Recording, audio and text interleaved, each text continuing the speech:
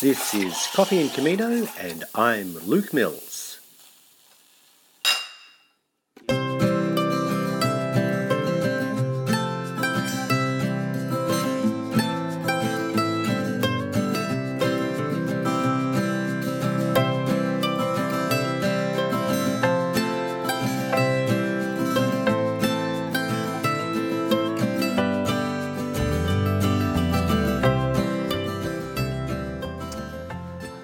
Welcome to Coffee and Camino. My name is Luke Mills, and I'm the host for this podcast to help you find out more about all things Camino. It may be a well-known Camino in Spain, such as the Camino Frances, going all 800 kilometres from France to Santiago, or it might be a lesser-known Camino in a distant land somewhere. So who exactly are you? Well, if you're listening in, it's probably because you fall into one of two camps. Either you have walked a Camino, or maybe you would like to go someday. Or you might be even that third camp that has been on a Camino and is certainly wanting to go again. Either way, I hope you enjoy the show. So I'll introduce my guests shortly, but just to explain the format, we'll start with a conversation and then we'll have a short siesta. But that's not to fall asleep, it's just a break, and I'll comment or highlight on some of the points raised, and then after that we'll hear from Shelley, our guide to all things practical, in the second half, and then we'll resume the conversation. So to our guests, today in Coffee and Camino, we're at the Metropole Cafe in Brunswick Street, Fitzroy, and I'm joined by Graham Simpson and Dr. Anne Buist, no less. So Anne, psychiatrist, crime writer, romance author, expert in women's and mental antenatal health care, wife, mother, and most importantly for this program, pilgrim. And Graham is also retired IT expert and also author of the Rosie Project trilogy. And I'm very lucky to catch them today because it is a very big weekend, because Graham is launching the third book in the series. But that's another story, okay? But before we go on, I have to first of all ask you about where we are today, because this is the cafe part of the Cafe and Camino. So where are we today, and why is this place significant to you? Well, we've lived in Fitzroy for many years, but we sold our house. It's sort of, we were concerned that the market was dying, and we're building an apartment, involved in building an apartment, also in Fitzroy, so we thought we'd better sell the house, make sure all our money didn't go down the tube. And the apartment's taken a little longer to get finished than we were anticipating, so when we're in town we stay at the Metropole, and they look after us very well. Well, they obviously do, because when I mentioned that we're here, the cafe's actually closed at the moment, and look, just mentioning Anne and Graham's name just opened so many doors. They were only too pleased to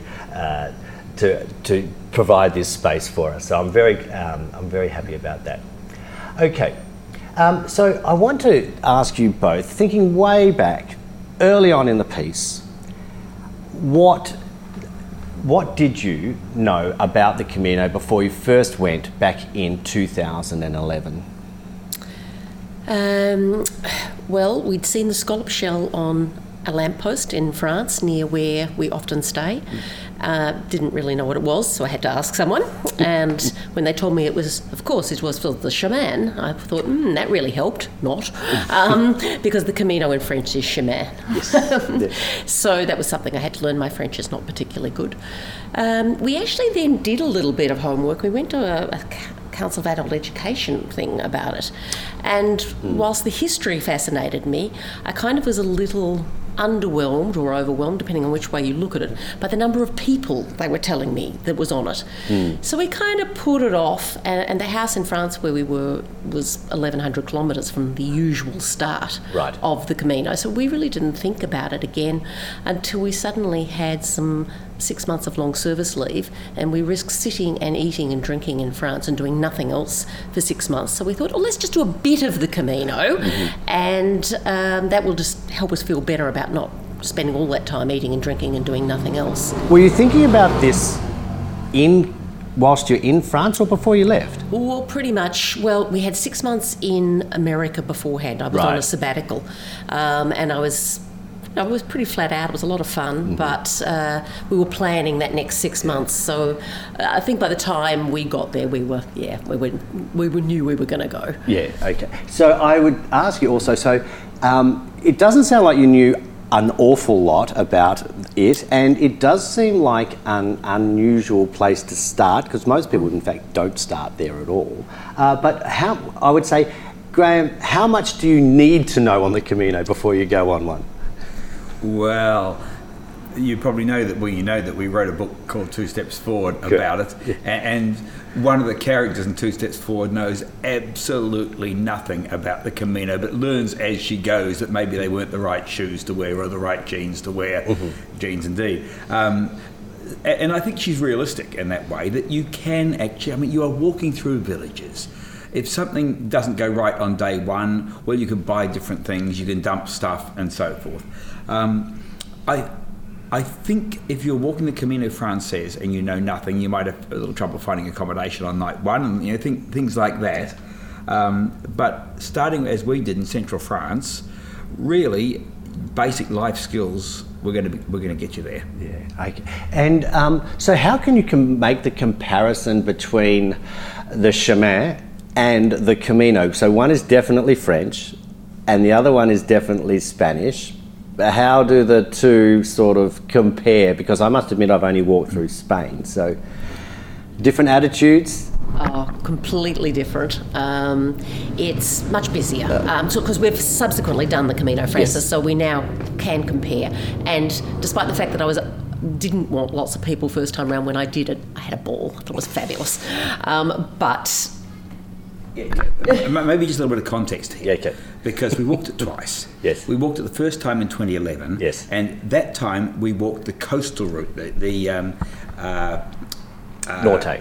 Camino del Norte, and then turned into the Camino Primitivo, joining the Camino Frances for the last 2 days. So we were not doing the typical Spanish experience the first time. Then 5 years later we came back, essentially repeated the French leg from roughly Cluny through to Saint-Jean-Pied-de-Port, but at that point we picked up the Camino Frances. So when Anne talks about the difference between Spain and France, in some ways it's more the difference between the secondary Caminos, like the Camino del Norte and the Chemin in France, versus the Camino Frances, which is really a very special case. But go on, Anne, sorry. Yeah, look, I think that's very true. But we started in winter, which is also another factor that a lot of places were going to be closed in winter anywhere on those minor routes.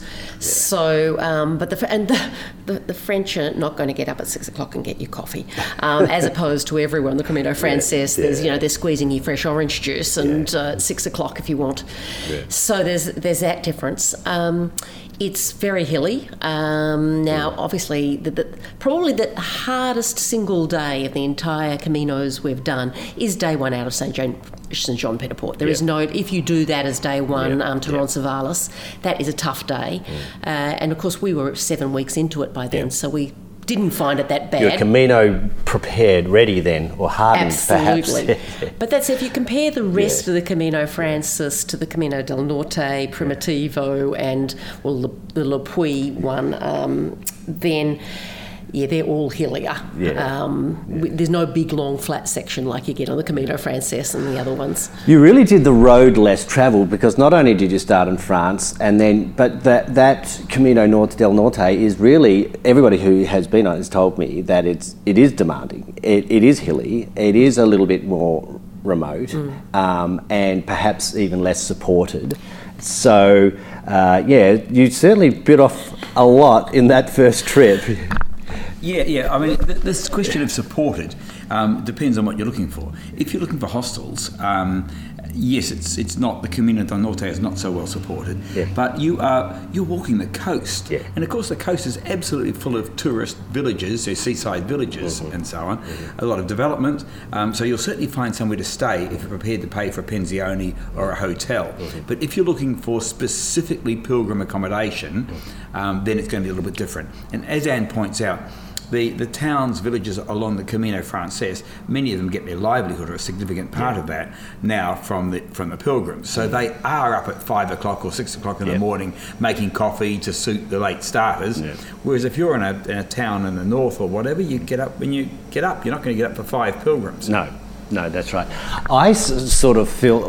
We went in winter as well, and when I was walking along there and checking the guidebook, I felt that the guidebooks are written for a summer pilgrim, and you really have to be mindful of that. We came in, it was quite wet and cold, and quite a different experience to the experience I was reading about in the guidebook in front of me. So that was quite a revelation for you. Well, I think that's even more so on the French section, that even though the guidebook says open all year round, you get there and they say, we did not mean in winter. That is not all year round. Yes, that's right. Well, there is a really big difference between winter and summer. I mean, this is the classic Mediterranean climate. In summer, it's really, really hot, and in winter, it's cold. It snowed when I was there. I walked through the snow, and it was cold and wet. And I think maybe we don't really get those types of climatic sort of extremes. I mean, we wouldn't call it extremes, but certainly, very few people walk through snow here,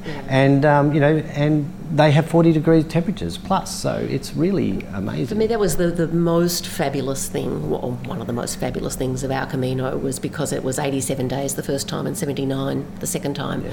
We started in winter, but we finished late in spring, so you actually started to see the first tulips coming up, the first daffodils, the blossoms on the fruit orchards, the apples, etc. And it was just, you were so aware of the seasons in such an exciting way. Yeah, it really, I mean, they really do celebrate the seasons in a whole lot of different ways, and it's such a joy to do it. So when I finished, I thought, I'd really love to come back again, and but I'd love to do it a different season. So that's how I was really thinking about it. So how far were you into the Camino? I suppose, like during the first, when you thought, I think there's a book in this. Well, it was actually in the first 2 weeks. Yeah, look, in the first 2 weeks we were walking essentially from Cluny to Le Puy-en-Velay. Now at Le Puy, a couple of routes meet, and a lot of people walk from Le Puy. So we were doing this feeder route into Le Puy to join that feeder route to Saint-Jean-Pied-de-Port. And we were in February, it was winter, and we met only, and we got some snow, we met only one other walker by day or by night in that period, a young Belgian lad, and we walked with him for a while, and when we mentioned that we were both aspiring writers, he said, well, I've got the solution for you. He says, you've got to write a story set on the Camino. And he says, obviously you can write it together, so he knew nothing about fiction. And he said, because he got to know us, and he said, and it should be a love story about old people. Well, that's the thing too, and I sort of reflected upon this, is that we have this notion in Australia, certainly, that older people go on Camino. Now, I've got kids in their 20s as well, and that's for oldies. But on the Camino, it's not necessarily the case. It's actually quite a young person's thing to do. Lots of students, lots of people who have just out of work or just about to enter the workforce or taking a break. But the perception sometimes in Australia, at least, is that, the Camino's just for oldies, and I'd love to break that down, that perception. I think the group you're missing in big numbers is the 35 to 45, I guess, when their kids are dependent. Yeah. And there's not too many that want to push them in prams or drag them along with them. And they're stuck in jobs that you can't get huge amounts of time. Yeah. So you do get, but we saw lots of 20s and lots of the older group. And in the French section, what was really obvious to us, which is not so obvious on the Camino Frances, is the number of French and Germans who do 2 weeks a year. And they come back the next year and start where they left off. So not so many, so the group on the Frances, we saw lots of Australians, we saw lots of Irish, few Canadians and lots of Americans. You didn't see them much at all in the the Le Puy section, but you saw lots of French and Germans. Yes, well, that does seem to be more of a European tradition, to take less time off, and they can take those cheap budget flights in. They can fly into rather small places and start just about anywhere they like along the line, and they'll walk for a week or two and then go back. I had the situation whereby I had to explain what long service leave meant, and that was really hard to translate. So they asked me, are you retired? Have you thrown your job in? Have you broken up with your wife? Or are you at the crossroads or anything? Are you on sabbatical? And I had to say, no, I'm not. You had none of the usual reasons for walking the Camino. I had none of the usual reasons for walking on the Camino. I wasn't at the crossroads or anything, and I forgot this thing called long service leave, and of course they never could understand that. But that's the thing, you do meet a lot of people who are at the crossroads.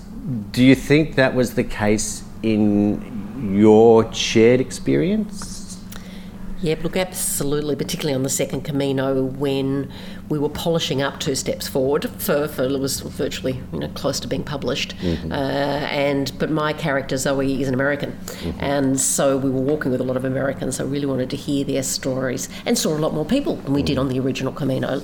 A lot more people to walk with. But that said, the ones we met originally also had reasons, health and personal reasons that they were trying to sort their lives out. Yeah, that's the thing I found too. People really, it's a big commitment, so people really need to take time out of their lives to do it. It's not going to happen on its own.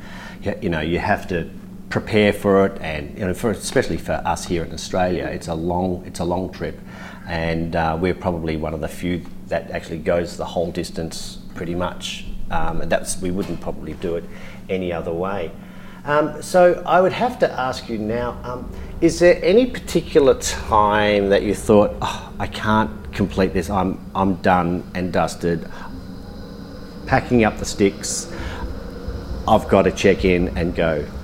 We had a deal that if Anne wanted to give up, that she had to go for 2 more days.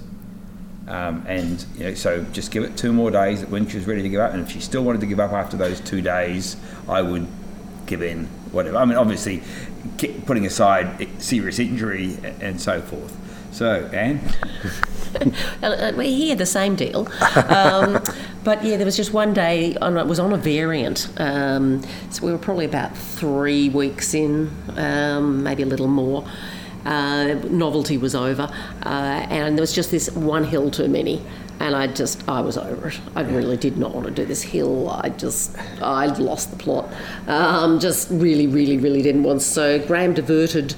We were also struggling to find accommodation on this variant, so we did a quick whiz and changed the itinerary, which gave us a shorter day, which cheered me up because we've been starting to do longer days. That was possibly drive, even though we ended up probably averaging about 25 k's a day, and I did do 141k day one day, but mostly in the first few weeks we didn't do too long, and I think I was perhaps getting a bit jack of that. It was too many long ones. So we did a shorter day, and then I felt fine, as I always did on the Camino, no matter how sore I was. 1 glass of wine, I was a new woman, and by the next day, even after that 41k day, feet good as new. Never lost a day through blisters or anything. But I didn't tell him for 2 days that I had no intention of stopping. He was really anxious for 2 days. I think she wanted to sort of that's called passive-aggressive sympathy seeking, I think. Yeah, something like that. I just want him hovering around a bit. Yeah. No long days for a little while. Yeah, and in the quieter times of the years, you can get caught out with the long days. I was just looking at the itinerary because I don't really know it from Cluny to Le Puy, and the distances are pretty good, but that's not to say, everything's about between 17 and 21 or something like that, but there's a 27 and a 30 there, but that's not to say you can't get a place, that's not to say you can get a place in all places. Yeah, and we did a bit of our own itinerary. We did quite a lot of 28, 30k days for a while. And certainly once I had a psychological thing against 30k's, and once I cracked that, then the 41 was just like, it was basically the choice was you get, I think, a 30k walk and you stay in the hostel where you have to share a dormitory, or 41 k's and you get your own room. And I said, 41. That's a marvellous effort. That really is a marvellous effort. So, highlights, perhaps particular sections, or where you thought, this is, now that you've done two of them, was a particular highlight of a section that you really enjoyed on either of the Caminos? Look, in the large scale, I would say that the French section, in fact, the French section from Cluny to the Puy-en-Velay is a really lovely section, with the hills and so forth. And I think the Camino Primitivo had a nice combination of being an ancient track with built environment and the relics and so forth, quite as good as the Camino Frances, but without the people, and a few nice beach stretches. Although I think the Camino del Norte is overrated. There are some really tough sections on the highway. And the trouble is that they probably follows the original Pilgrim route, which they've now built massive freeways over. And when the truck's rolling by on your big highway, that 10k or 8 or 10k, that's really, really tough going. And your compensation in terms of beaches is there, but not as much as you'd probably like. And I'd just add to that the section that as it makes me tingle is Conques. So Conques is about a week out of Le Puy, I think. And even if I took the section Le Puy to Figeac, it was pretty gorgeous. But Conques was particularly magic for me. It's a very much a tourist town, but we were out of season, so it wasn't crawling with tourists. But it's the abbey is set on the hillside. You basically can't get cars in it. It's all cobblestoned. We stayed with the monks. I went to the religious sort of, the blessing. And on the way out, like the next day, you walk steeply down, you walk steeply up through a forest, and there's a tiny little chapel. And the first time when we did it, we rang the bell there, and the bells of La Foy Abbey ring you out. And it was just spine tingling. And I really while I'm not religious, it was sort of that feeling that really someone was looking after us. It was, and the history of the place. La Foy is a name, I'm not sure that I'm pronouncing it correctly, is named after, I think, a 12-year-old who was martyred in the 13th century. And you sort of look into all of that history, and it's just in every pore of that town. And because I have this bit of music that when I hear it just takes me back there. Well, that's a really good place to have the siesta now. So playing us out to the siesta, we are going to hear from the Masters of Chant, and this is their piece called Moment of Peace, and it is it was at least recorded or heard at the Conques Abbey in Foy. So we will hear that, and we'll take a short break. Thank you.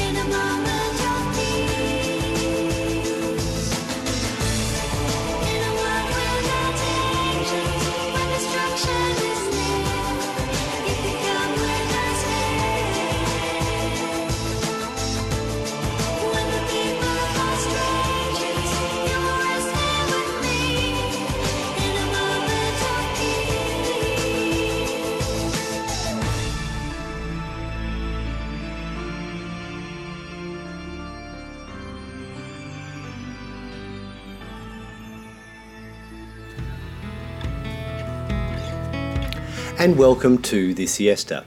In the siesta, I'd like to pick up on any points that may have been made in our initial conversation. And today I thought I'd pick up on a point made by Anne in her when she referred to the abbey in Conques. It is in fact dedicated to Sainte Foy, and that's where her remains lay today. She was a young girl and she was martyred there during the 4th century as she refused to make pagan sacrifices even under torture under the Roman persecutors at the time. There is a gilded reliquary and it has been in place since the year 1010, and it has been repeatedly adapted and enriched into the 19th century. Sainte Foy was an especially active saint who often channeled her activity through her reliquary. She performed the standard miracles and healings associated with sainthood, yet she also played practical jokes, demanded offerings, and even meted out punishment to skeptics and detractors. One such story was of a local official who held on to a ring that his dying wife had promised to the saint, the man whose name was Austrin. However, Austrin used the ring to wed his second wife. Sainte Foy caused the finger of the second wife to swell up in unbearable pain. Austrin and his new wife visited the saint's shrine, and on the 3rd night, when the sorrowful woman happened to blow her nose, the ring flew off, giving a sharp crack on the pavement at a great distance. Maybe we should be careful what we promise.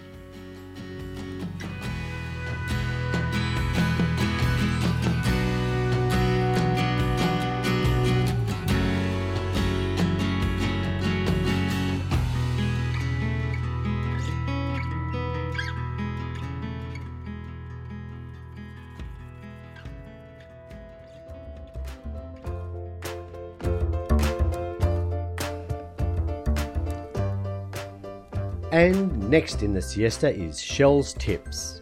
Practical tips and hints for walking the Camino. Over to you, Shelley.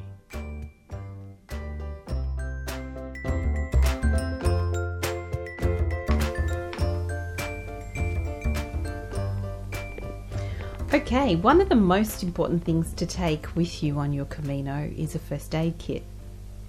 When you're in Spain, you'll notice that there are pharmacies everywhere. Even when you're in rural Spain, you'll find that even the smallest villages have a pharmacy, and in the larger towns, you'll find that they are a pharmacy in almost every corner and every neighbourhood.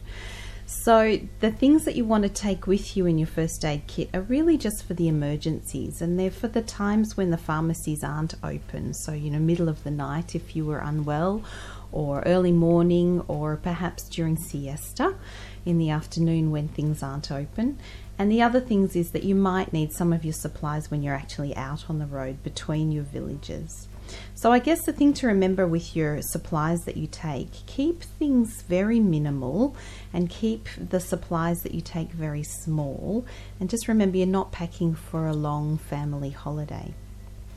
The container that you use for your first aid kit is also really important. The thing that we found worked the best when we were away was a really small packing cell, and it was about 10 centimeters square, and it was clear on one side so that you could see your supplies, and it actually zipped up and it was waterproof, and it was very, very light at the same time. So it was easy to carry because of course you want to take it with you all the time. So either, in your big pack if you're walking with your big pack, but if you're going to have some days when you're just carrying a day pack, you actually want to have your little first aid kit with you as well. Alright, so let's have a look at the things that we found most beneficial.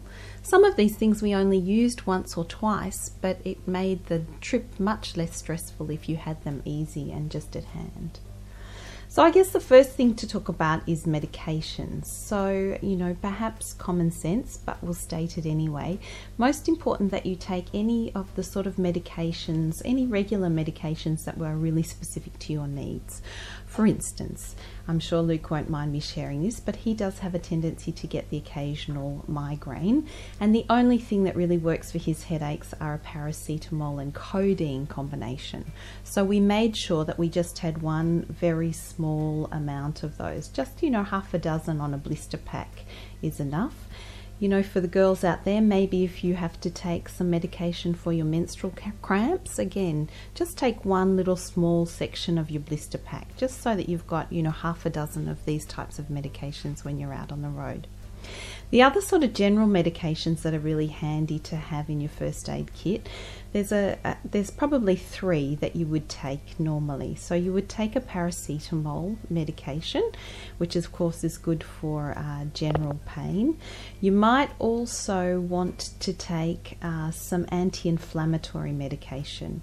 And all of these things are things you can get just across the counter. So an anti-inflammatory medication could be good if you get a small injury or an ache or a pain along the way. Of course, paracetamol is really good for the regular things like a little bit of a fever or a headache. And then the other medication that you can get just across the counter that's handy to have with you is an antihistamine. So some antihistamines, the common ones that you get across the counter, are regularly used for hay fever. So the reason it's good to have one of these on hand is that if you did get bitten with something or you had some sort of allergic reaction or irritation, to be able to take an antihistamine, just even an across the counter antihistamine, is a great advantage. It will often take swelling and irritation and itchiness out of things. So they're the 3 main types of medications that you would take.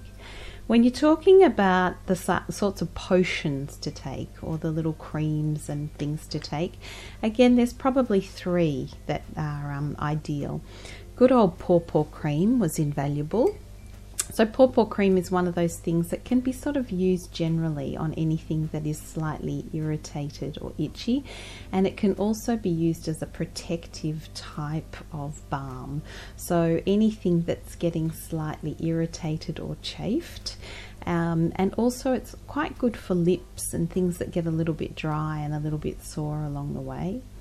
The other one that was a really invaluable cream for us was a little tiny tube of something called Bite and Burn cream. And again, these are just available at your local pharmacy, and they're just across the counter creams. There's lots of different brands of them. And they're a cream where there's a few different things combined. So they actually have an antihistamine that will soothe an itch. They have an anesthetic property, so also will take a little bit of pain or a little bit of burn out of something minor, and they have an antiseptic and a disinfectant effect as well. So they're great to rub on anything small or minor and anything a bit nondescript. So whether it's a minor burn that hasn't broken the skin or even some sort of bite as well. So that was a great one that we took along the way. The other thing that's really important in your potions is some sort of antiseptic wash. And so again, you only need a very small, like maybe only just even a 50 ml container. And, again, any of the across-the-counter ones. So it's a sort of thing that, if you stubbed your toenail or you accidentally cut a finger in a small way, you might want to have on hand to give the little wound a rinse out. Just remember, it only needs to be a really small one. So I guess this brings me a little bit to, what sort of Band-Aids, what sort of bandages do you need to take along? And then again, just remember very minimal. So some Band-Aids, of course. The best way to take your Band-Aids is a small supply, but of lots of different sizes and different shapes so that you can use them. Maybe even mix a packet or a couple of packets. Ideal to put them perhaps in a little Ziploc bag as well to keep them dry even in your little packing cell. And the other thing that was invaluable for us was a compress bandage. So you just take one ordinary compress bandage. They're usually the sort of bandages that have a little bit of stretch and a little bit of give to them, and you can get some very modern ones now when they actually adhere to themselves, so you don't even need to have a pin or anything to actually make it adhere. It will actually wrap around itself and adhere, and that's just a really good one to have on hand for any sort of minor sprain or strain, or even if you just feel like there's a part of you that needs a little bit of support, knees, ankles. I used one for my ankle for a while as well. And then the last thing in the sort of bandages section that we took with us was elastoplast tape. So that's one of those slightly stretchy, sticky tapes. Again, you can buy them in every pharmacy. We just took a really small roll of it. And again, it's just a really good general one. It's actually really good for taping over areas that are rubbing on your feet to prevent blisters. But it also comes in handy if you do need to tape any sort of extra bandage down, or you need to tape your band-aids down as well. So they were really the three sort of bandage type of things that we took. And then just the additional couple of little things that we put in our first aid kit were a pair of tweezers, and it was surprising when that came in handy, and a small pair of nail scissors. And really all of that we made pack into a tiny little 10 centimetre by 10 centimetre pack. It was one of those things that we carried everywhere with us every day, and it was just one of those things that alleviated a little bit of the anxiety along the way as well. If you need any more supplies or you need anything bigger than this, the local pharmacies are really, really helpful, and you can always add to your supplies as you go along, but this is a good pack to just start out with. Buen camino.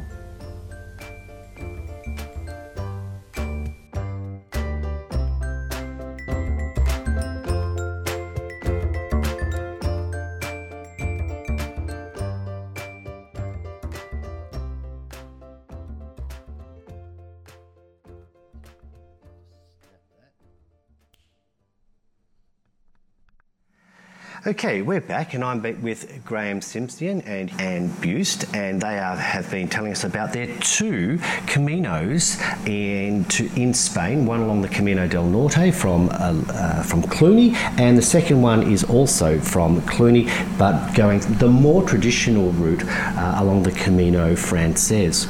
Now, a part of what we do here on Coffee and Camino is we have a bit of show and tell. And I do ask the guests to bring in something that is either practical or memorable, but at least a little bit significant, at least, to remind them about about their journey, or something that brings back some memories. Anne? Well, because the Camino, you're carrying everything on your back, anything you collect along the way has to be really small. So whilst there was all sorts of things I could have bought, one of the things that the Camino taught me was actually we don't need so much stuff. But I got a little bit of jewellery. So the gold shell I wear around my neck, I've got a heart that my husband gave us on our first wedding anniversary. Right. But I wear it with the shell, and I pretty much wear that 95% of the time. That's and lovely. Interestingly, so does my character Zoe in her in Two Steps Forward, Right. though her shell is a little different to mine, but Okay. mine's a little bit more discreet. And did you buy that at the end in Santiago, is that right, or along the way? That one I think I did buy at the end, but I bought the ring in Le Puy. So that one came from Le Puy, so I've also got the scallop ring. And then the second Camino, I bought these earrings in conch because I wanted to, and these are kind of unusual, and they're designed from an old fishwives, how they used to do their earrings back in, I think it was 1700s or so. Now, Anne's just showing me, there's a scallop shell there and a large loop, it looks like it, with a hanging from there, and it in gold, and it does have a large loop underneath the earlobe there. Yes. Yeah, I'm not sure the significance of it, but maybe it was meant to be fishhook-like or something. Right. It had something to do with fisherwomen, and that was handmade in conch. Well, it's a long way from the coast, though, isn't it? It is. It is. So it is. somehow they got it but there. rivers and stuff. So it might have been, and they put the scallop shell, I'm sure, because a lot of the pilgrims did go via this route because, of course, they came to the cathedral or the abbey because that's where they could get free accommodation and healthcare and food. Yes, Even though if you look on the map, it's kind of a bit out of the way. Right. But yes. it's where the traditional pilgrims did go. So coming from, they would come from from further afield, if they were to go through Cluny, and it would be from, and Conquer would be from Paris or from perhaps even the Netherlands or Germany, I think the Paris or Geneva, perhaps. group mostly came down through Bordeaux, so there's another route down that way. Yes. I think Cluny picks up some of the northern Germans. Yes. And again, the Dutch tend to go down. Historically, there was more down the Bordeaux route, but the Germans coming through, and some of the Eastern Europeans come through this way as well. Okay, thank you very much. Now, Graham, have you got something there that you have brought in for us at all? There you go. The harmonica. Yeah, so that's a luxury item. Anything that isn't helping you do your walking. And I packed a harp. A lot of, a few hostels will have a guitar hanging on the wall. Yes, they do. Yes. And there's always someone who can play. And the harmonica is as portable an instrument as you can manage. And Yes. I'm a rudimentary player, but we had a lot of fun on a couple of nights. Just when someone pull a guitar off the wall and I'd play and someone would sing and so on. So. That's terrific. No, you're a man of many talents, Graham. Well, I think many rudimentary skills and a couple of talents, one of which is not the harmonica. Well, it doesn't stop you from trying. Well, I do need to ask you then, because you have stayed in various amounts of accommodation. Do you believe in cultural stereotypes now? Do they exist, or are they just fiction? Or it's because you do meet a lot of people along the way. How did you? We were very conscious when we were writing the book, because the book's fiction, but inspired very much by our experience. And we kind of, as we were drafting it and sort of talking out the characters and that, we started thinking, this is kind of fitting into racial stereotypes. But it was so our experience, including the Brazilian women. We did walk with 5 Brazilian women the first time, including a mother and daughter. We have no idea about their backstories because their English wasn't very good, so we've totally made up the stories. But it was amazing how many sort of that you live little bits of it. Yes. Not entirely, but we did see some of that. Yeah, look, I would add, I think that there's a defence mechanism when you are out in the world. And look, we've all seen it when we're travelling and you meet another Aussie and it's, "G'day, mate, you go and have a pie," and so on. And I think there's a little bit of a retreat into those stereotypes sometimes as a form of comfortable identity when you're travelling. So I think we see the exaggerated version of those stereotypes, which of course only arose because they had some basis in reality. Yeah, well, they certainly are founded in some sort of experience, at least. I remember talking to my partner, and we would be at dinner at night, and we'd had one or two drinks, and of course the French and the Spanish are all very moderate in their consumption, and my partner would say, gee, I could really do with another drink. And I would say to her, now just remember, you're representing your nation here.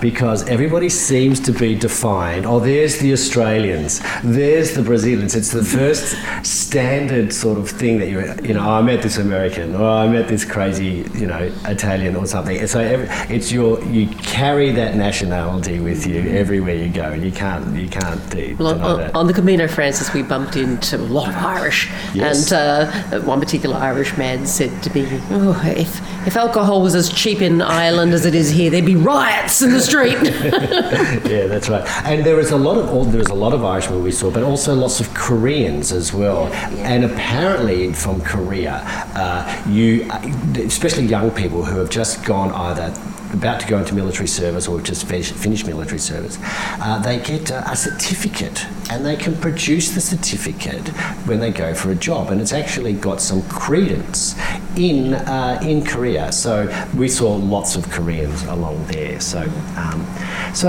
I do have to ask you, what's next? What's next? What have the Simpson and Buist household got planned as far as Caminos are concerned? So as soon as it drops below 35 degrees in August, we're heading out from Cluny again this year, right. Heading to Rome. So on the same lamppost where there is scallop shells where we are is also a dove. So it's the Assisi, and it kind of comes in, not if you look up the books that say the way of Assisi is Florence to Rome, well, we don't hit that till Assisi, and then we go from Assisi to Rome. But that dove will take us down south in France, across the Alps in Italy, and then through across to meet up in Assisi. So it's not part of the Via Francigena then? I don't think so. No. Not if it. Maybe that's where it meets in Assisi, and then you take the Via Francigena down to Rome. Well, that sounds absolutely fantastic. I know a lot of people who I have been with, who are on the Camino. They have done at least parts of it, and in fact, I think it starts in Canterbury, if I'm right. The Via Francigena, and so that route is from Cluny to Assisi is reasonably well signposted, is it? Not as well as the Camino, we believe, so we will definitely be taking a GPS and making sure we've got some decent maps. Yes, well, there's a little bit of technology can go a long way, and we found that we used it quite, at discrete times and things like that as well, yeah. Well, listen, thank you so much for joining me today, and Graham. I've enjoyed it immensely. It's such a big weekend for you too. Graham's assured me that he's been in every bookshop in Melbourne, launching the book, and I'm sure Anne has been very dutiful in her by accompanying Graham around all of these things. I feel some days, some places. I feel very, very privileged that you've actually been able to take time out to do this with me in Coffee and Camino. So for those people who would just like to find this, it's out on SoundCloud. It'll be coming out very shortly, and you'll be able to leave a comment there. So thank you very much, and for joining me, and thank you, Luke. Graham. Thanks, Luke. Okay.